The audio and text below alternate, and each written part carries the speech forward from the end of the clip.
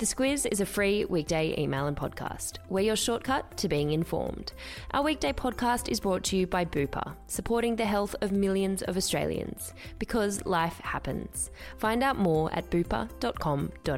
Good morning, I'm Claire Kimball. And I'm Larissa Moore. It's Monday the 20th of July. In your Squiz today, mandatory masks for Melbourne, the JobKeeper program could be extended, a royal micro wedding, and a good use for odd socks. This is your Squiz today. We're getting started straight away with a COVID-19 update, Claire. Victoria added more than 1,000 new cases since Friday morning, with another 6 deaths. It means it's now mandatory masks on for Melbourne. It's a development that locals there weren't too surprised about, according to reports. There's concern there that those case numbers aren't tracking downwards. Yesterday's result of 363 cases is particularly concerning. So yeah, when it comes to masks from Wednesday night, people living in that Melbourne and Mitchell area need to have a face covering on, or they risk a fine of $200. Premier Daniel Andrews says he will impose more restrictions if necessary. Additional measures are also being looked at to handle workplace transmissions. They're responsible for about 80% of cases. New South Wales also recorded an additional 41 cases since Friday morning, which is the state's worst result in 3 months. It's prompted New South Wales to impose tougher border restrictions from Tuesday night. Looking globally now, though, Claire, cases tipped past the 14.3 million mark with over 600,000 deaths. A few things of significance to note, some disturbing developments for India and South Africa. Yeah, they're now countries that are now in the top 5 when it comes to coronavirus cases since the start of the pandemic. In India, their number of cases is over 1 million. 26,000 people have died there, and local authorities across the country are starting to reimpose restrictions that they'd recently lifted. In South Africa, it now accounts for half of the recorded cases in Africa. There's concern that it's really an epicentre that will spread to the rest of Africa. That's a big concern for the World Health Organization and health officials worldwide. A possible extension to the JobKeeper program for businesses that genuinely need it was flagged by Finance Minister Matthias Cormann yesterday, as well as some adjustments to how the flat rate payment will work. The $70 billion program is due to finish up in September, but many businesses are still struggling. And of course, there's no clear roadmap forward. We just don't know exactly how this coronavirus is really going to go. And there's, of course, concerns that our economy is still in handcuffs because of what's happening in Victoria, what potentially could happen in New South Wales, and of course, across the country. We really just don't know. So when Josh Frydenberg delivers an economic update and a mini budget on Thursday, there'll be some details around that. And the latest news poll is out this morning. Claire, what's it saying? It's given Scott Morrison and his government a clear lead over Labor. It's the most positive result for the coalition since its election last year. The coalition now lead Labor 53 to 47 on a 2-party preferred basis, and Scott Morrison's lead as preferred Prime Minister over Labor leader Anthony Albanese has remained quite high. He has 59 points over Albanese's 26. That result is a 10-point turnaround for the coalition after Scott Morrison's less than perfect bushfire response at the start of the year. Still on some government business, and it looks like the Morrison government will set up an inquiry into Chinese social media platforms such as TikTok, WeChat and Weibo over privacy and data and security concerns. Certainly what Scott Morrison indicated on Friday last week. He said that he wouldn't be shy about taking action against TikTok if the advice from our security agencies was that it was acting against our national interest. TikTok, of course, is under pressure from countries like India and the US for its links to the Chinese state, and it's also run into trouble in the UK.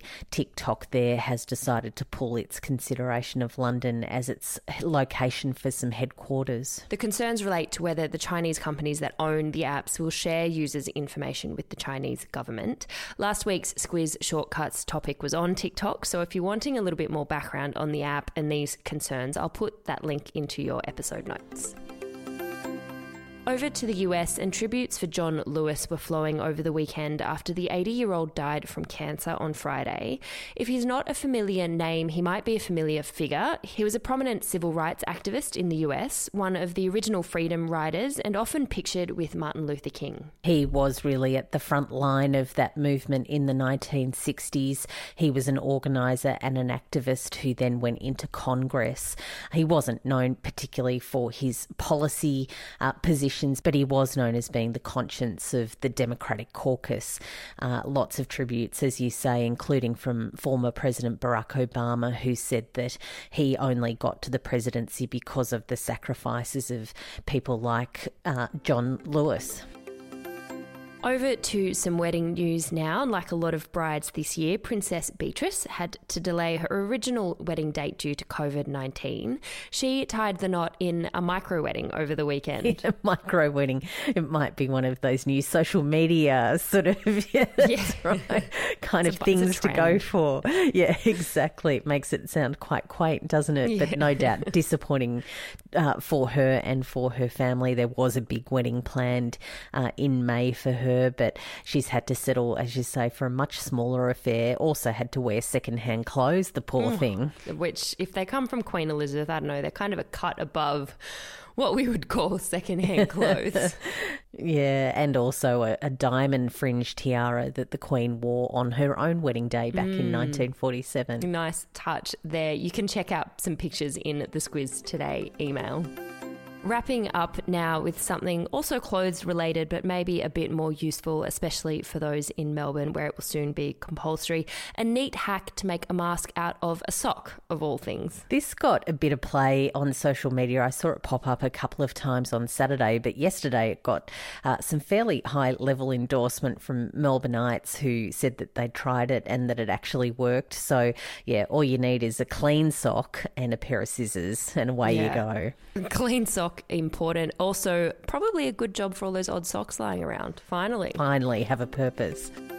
Each day you give us a song lyric that relates to something in the news. What are you starting our Monday off with today? Gone for a dance track because I think, a bit of pep in our step this week might help, from Kaiser's song Hideaway. The lyric there being, baby, I love the way there's nothing sure. There's nothing sure at the moment, it seems. No. But Hideaway, of course, with the masks, where we'll be putting our faces away for a bit if you're down in Melbourne.